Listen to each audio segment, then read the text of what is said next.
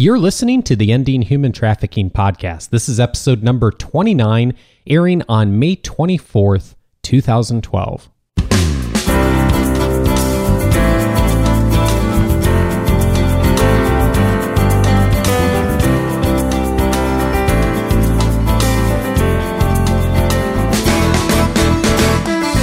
Welcome to the Ending Human Trafficking podcast. My name is Dave Stachowiak. And my name is Sandy Morgan. And this is the show where we empower you to study the issues, be a voice, and make a difference in ending human trafficking. And Sandy, I'm glad to be back with you today because we are going to turn the tables today. Oh, I'm excited. And that is actually good because this table needs some turning. It's been bolted to the floor for too long. Rather than you talking as you interviewing someone else, I'm going to be interviewing you. Oh, this is going to be fun. Yeah. And the reason we're doing this, of course, is because we, Sandy has been increasingly being asked to speak to a number of organizations here in Southern California and really across the country and actually, Sandy, across the world in some cases. And I've lost count at how many countries you've been in the last year, but it's more than we can do on one hand, I think. Yeah. It definitely has been challenging, the travel, but it's so rewarding.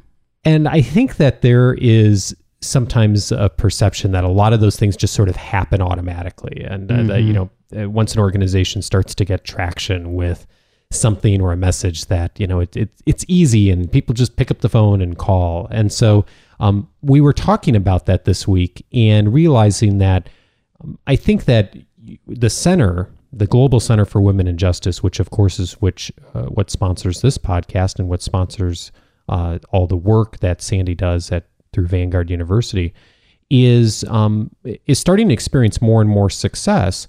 But what's interesting is that we're always working to support and help to reach people who may not be having as much success with getting their message out, Sandy. Right. And so we thought today, rather than give you some more information, we are going to continue to do that, of course, but to really spend some time of talking about how you've reached out to the community, Sandy, what you've been successful doing in helping other people study the issues, be a voice, and make a difference, and what advice you have for people who are trying to get their message out about how to end human trafficking and find partnerships in their community. So I'm glad that we get to talk today about leading community advocacy. And I thought I'd ask you a few questions about that. I like that. Let's go for it. All right. Well, before I do jump in and ask you a few questions, just a reminder that we are here to answer your questions as well. It's not just about our questions. It's most importantly about your questions and how we can serve you, because the mission of the Global Center for Women and Justice is to study the issues, be a voice, and make a difference. And we can't do that unless we know how we can best inform you. So when you have questions for us, either anything around ending human trafficking or specifically on what we are speaking about today on leading community advocacy, please reach out to us. There's two best ways to do that. One is to give us a call, and our number is 714-966-6361. Or you can always email the center at gcwj@vanguard.edu. And if you want to keep up with what we're doing, you can go to our webpage, gcwj.vanguard.edu, and subscribe to our monthly newsletter. Absolutely. And if you're not sure how to do that or not comfortable with subscribing to newsletters, just send us an email and we'll put you on the list as well, too. So we can absolutely take care of doing that.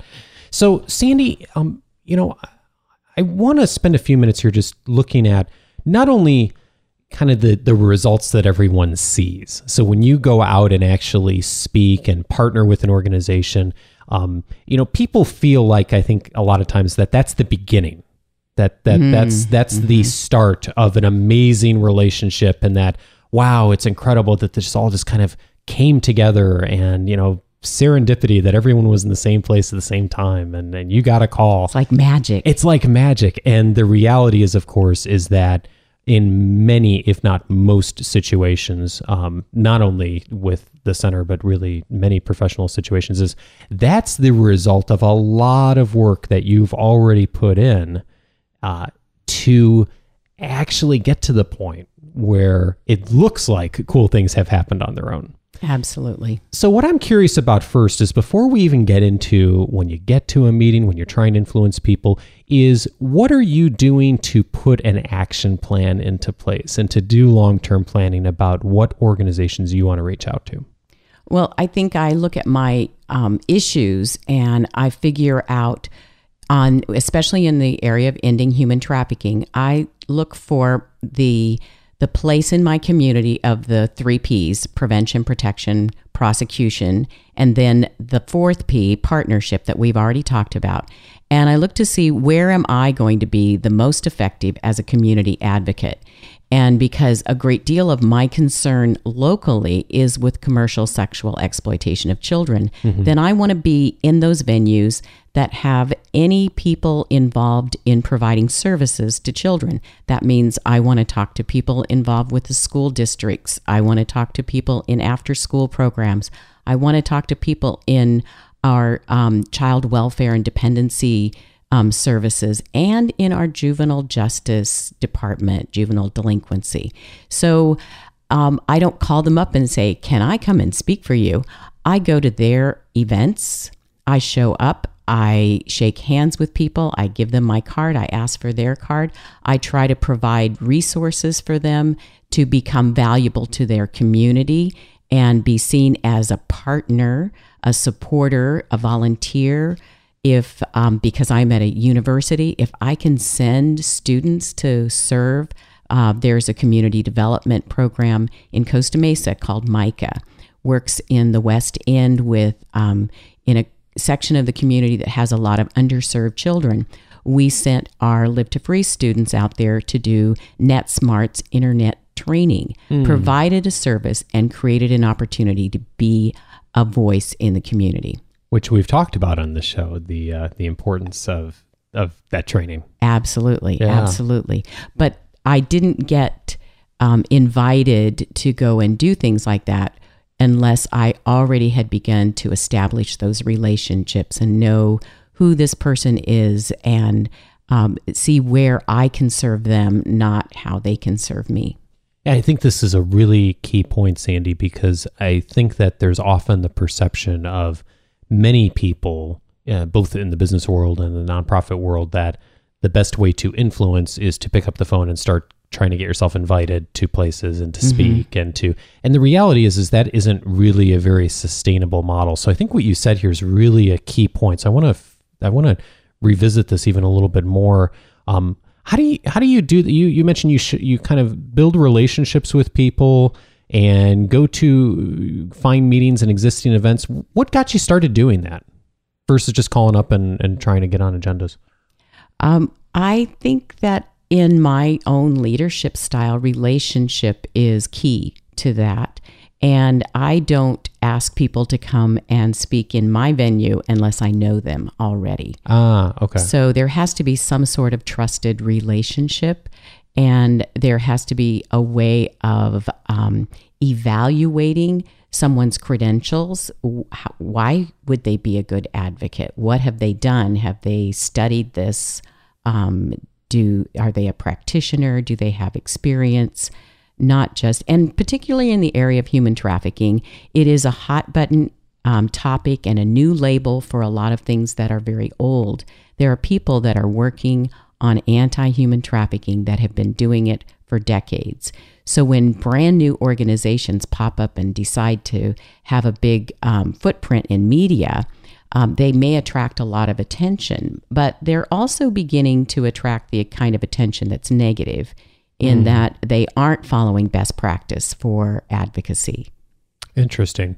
So you're really looking at things from the other person's perspective, the other person's point of view, and thinking, as someone who also runs an organization, how would I want someone to approach me? How would I want to build trust with somebody? And then you're essentially, speaking of turning the tables, you're doing that exact same thing yourself when you're going out to form partnerships of really investing in relationships and understanding the organizations and understanding the people involved and making connections with them so that when the opportunity does come, that you already have a relationship with them.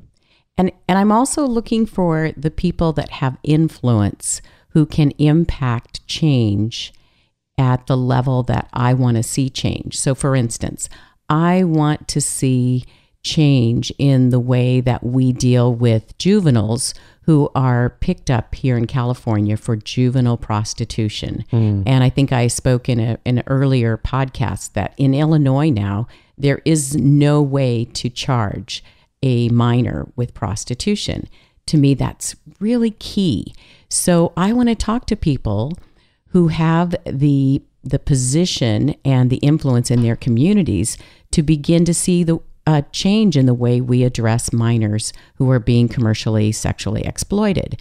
So first I have to figure out who those people are and then find out how to become more visible in those communities. And visibility is all about showing up at their events, not just asking them to come to your events. And how do you determine who those people are? Because I can hear our audience wondering right now, well, I don't know who's influential in this particular area. So what do you do to determine that? Okay, so that's I'm telling you my deep, dark secrets. It's not not rocket science. Okay. It's all right. This hasn't been recorded or aired or anything. Oh, okay. Yeah. So I drew a circle and drew a couple of stick figures in the center representing adolescents, 12 to 14. That was where I first started with this. And this is the thinking process. Then I started, it's kind of like a mind mapping thing. Started drawing lines out to see who sees those kids. One of the first groups that I identified were school nurses. Especially if they have any kind of an abuse situation going on, they're more likely to end up in the school nurse's office. Sure. So I went and visited a school nurse to find out if I was on track. Well, the next thing I know, that school nurse told another school nurse, so I talked to another school nurse. And then those school nurses mentioned it at a district meeting, and then the district called, and I did training for that district. Wow. And then after I did training for the district, then the county called, and I did school nurse training for the entire county. That was one radius from that circle. Who else impacts those kids? Well, I've got a whole wheel of spokes now. And so I start reaching out to other communities of people that impact those kids. Now we have child welfare coming to our Ensured Justice Conference because they've begun to see that this is an area that impacts them as well. Juvenile justice commissioners invited me to come and present to them last week. This is one of the groups of people that I know have influence when it comes to these children. And after you start drawing that picture and figuring out who the people are, you begin to realize you know some of these people. They're part of your community. They may be at city council meeting. You may want to start going to city council and they're going to ask, why are you there? And you say, because I really care about our kids in our community. And I want to know what we're doing to protect them from being exploited from the internet exploiters and neighborhood gangs and pimps. And then you begin to develop that kind of relationship where you can have a voice.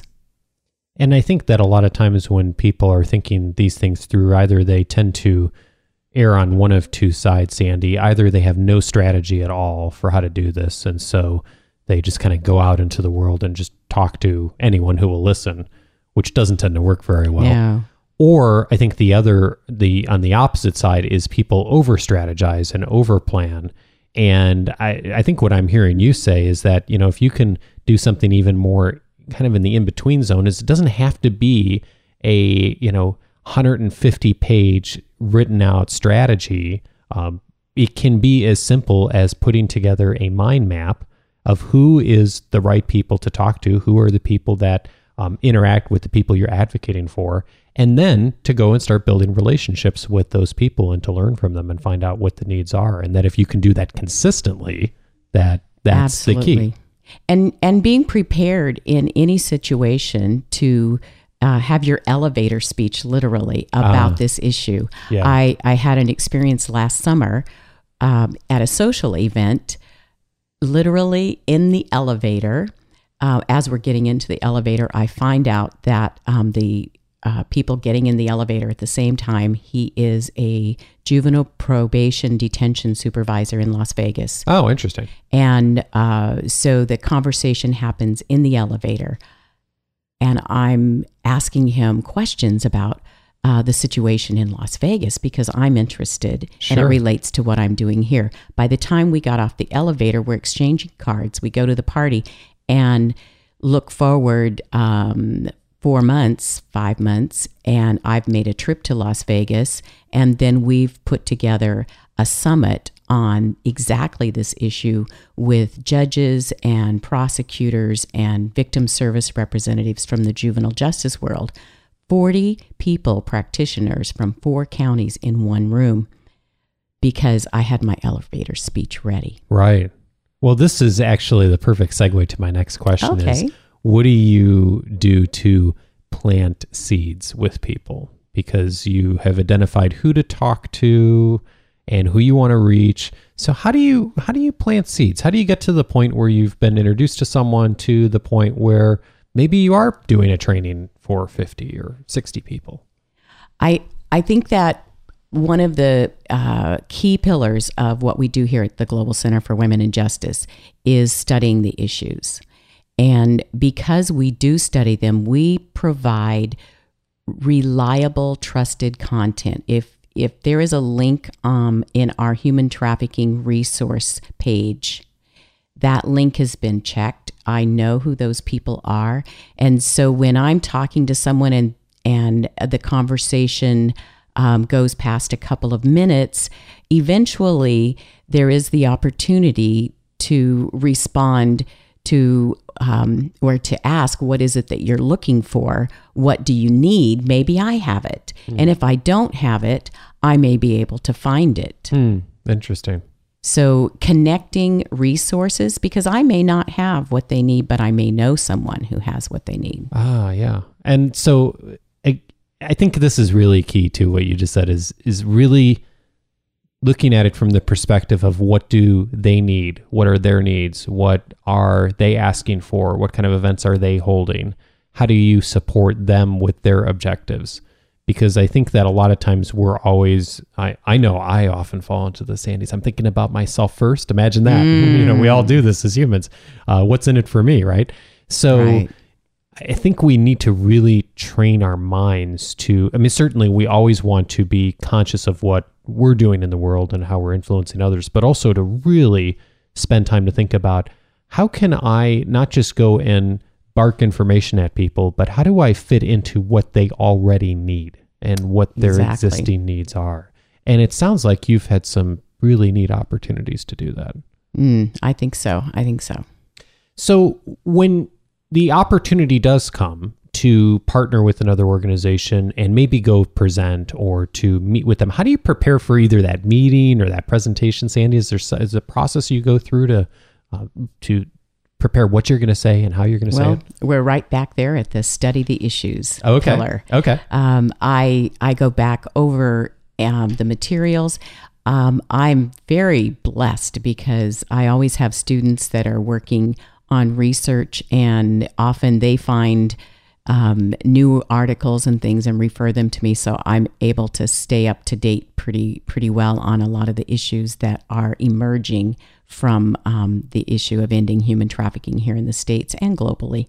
So I go back and see where I can find something that is most relevant and fits that particular organization. And for instance, when I was preparing to speak to the juvenile justice commissioners, I wanted to bring more than just judicial information. I brought material from some of the latest law journals, but even more, I always want to create more space for bigger ideas. So my background is pediatric nursing, and so I brought an article from the Pediatric Journal that came out in January that talked about new ways of framing how we look at how trauma influences brain development and why kids as adolescents have some maturity issues that would make them more vulnerable. That kind of value added information creates bigger space for people to begin to look at more innovative ways of addressing, and creates new points of entry for partnerships with different people in the community. So we build a bigger team, community base for addressing the issue. So it isn't that I go and say these, because sometimes people think advocacy is going and demanding something. And that's not what advocacy is. Yeah. Yeah, it's not, is it? Advocacy is speaking up for those who need a voice and not offering the solution in the way that I say I have the answer, but offering partnership and that I want to be part of the process in the answer. So I'm wondering if you could put all the pieces together here and share with us maybe a story or a time that you've planned to reach an organization or a group of people and gone through this process of building relationships and listening to them, and then had something come out of it as a result. What's an example or a time that's happened? Oh, well, I had a student 2 years ago who was from the inner city in Long Beach. And I won't ever forget the day she came to class, and I could tell something wasn't going well. And so I asked her, Crystal, how you doing? And she said, oh, one of my friends was killed this weekend. Oh. And I said, do you want to talk about it? Well, this is the ninth one in a year. And she lived in a really violent neighborhood. And she became absolutely passionate about learning everything she could about human trafficking in the area of commercial sexual exploitation of children. And she was aware that gangs were selling girls. She was aware, she wasn't just aware, she saw this. Yeah. And so she joined our Live to Free Club and learned how to do the presentations, and then her family moved. And I thought, she was going to go into the Long Beach schools and do this. And now, after she left, now what am I going to do with this? Because I have this heart for Long Beach. What am I going to do? So I started going to a few events, met some of the police officers that are really concerned about these kids. They were subject matter experts at one of our panels here in Orange County. And this eventually led to an invitation to go and speak to the End Abuse Coalition of Long Beach. And Dave, yesterday I spoke to that coalition. Oh, wow. That represents advocates for kids all over the area of Long Beach, in schools, in shelters, in after-school programs, in foster care programs, in legal services for juveniles.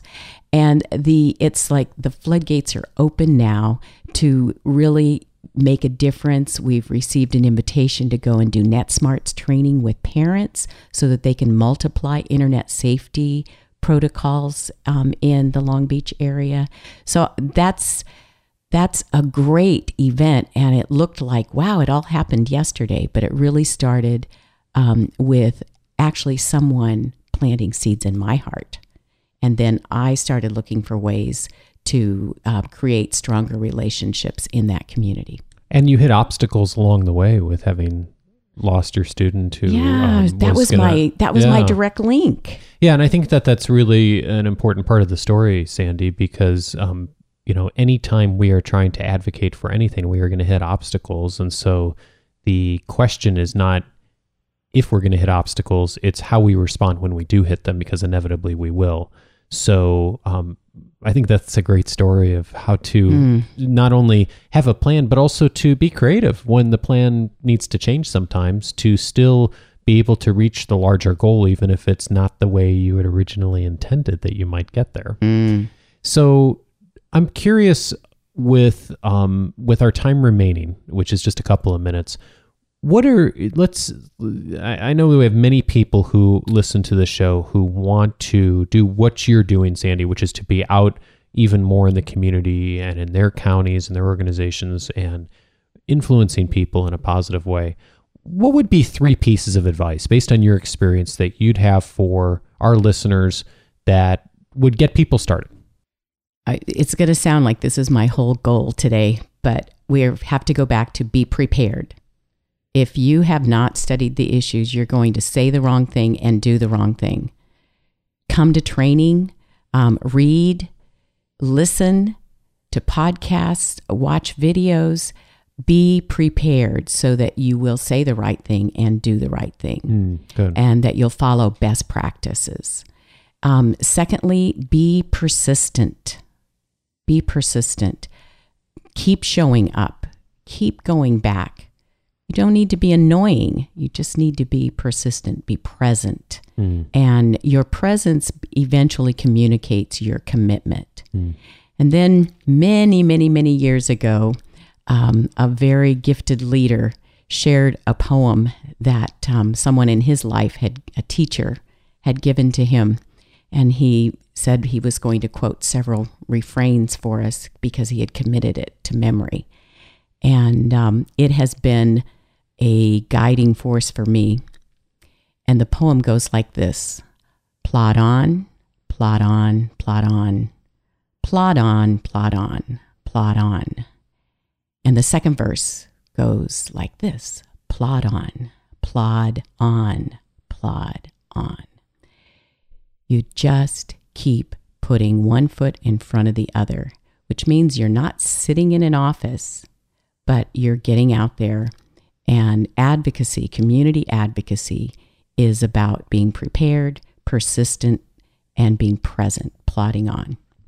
And we have a wonderful guest with us in 2 weeks who is going to be, I think, a really good example of this, Sandy, in which you've laid the framework for today. Yes. You know, I'm so excited about having Holly Smith. One of my goals is to see our California school teachers trained on identifying and referring kids who might be at risk before they've been victimized and exploited. Yeah. And Holly's been part of seeing that happen in her own state. So you've got to tune in and listen to her interview. Okay, great. So that is going to be episode number 30.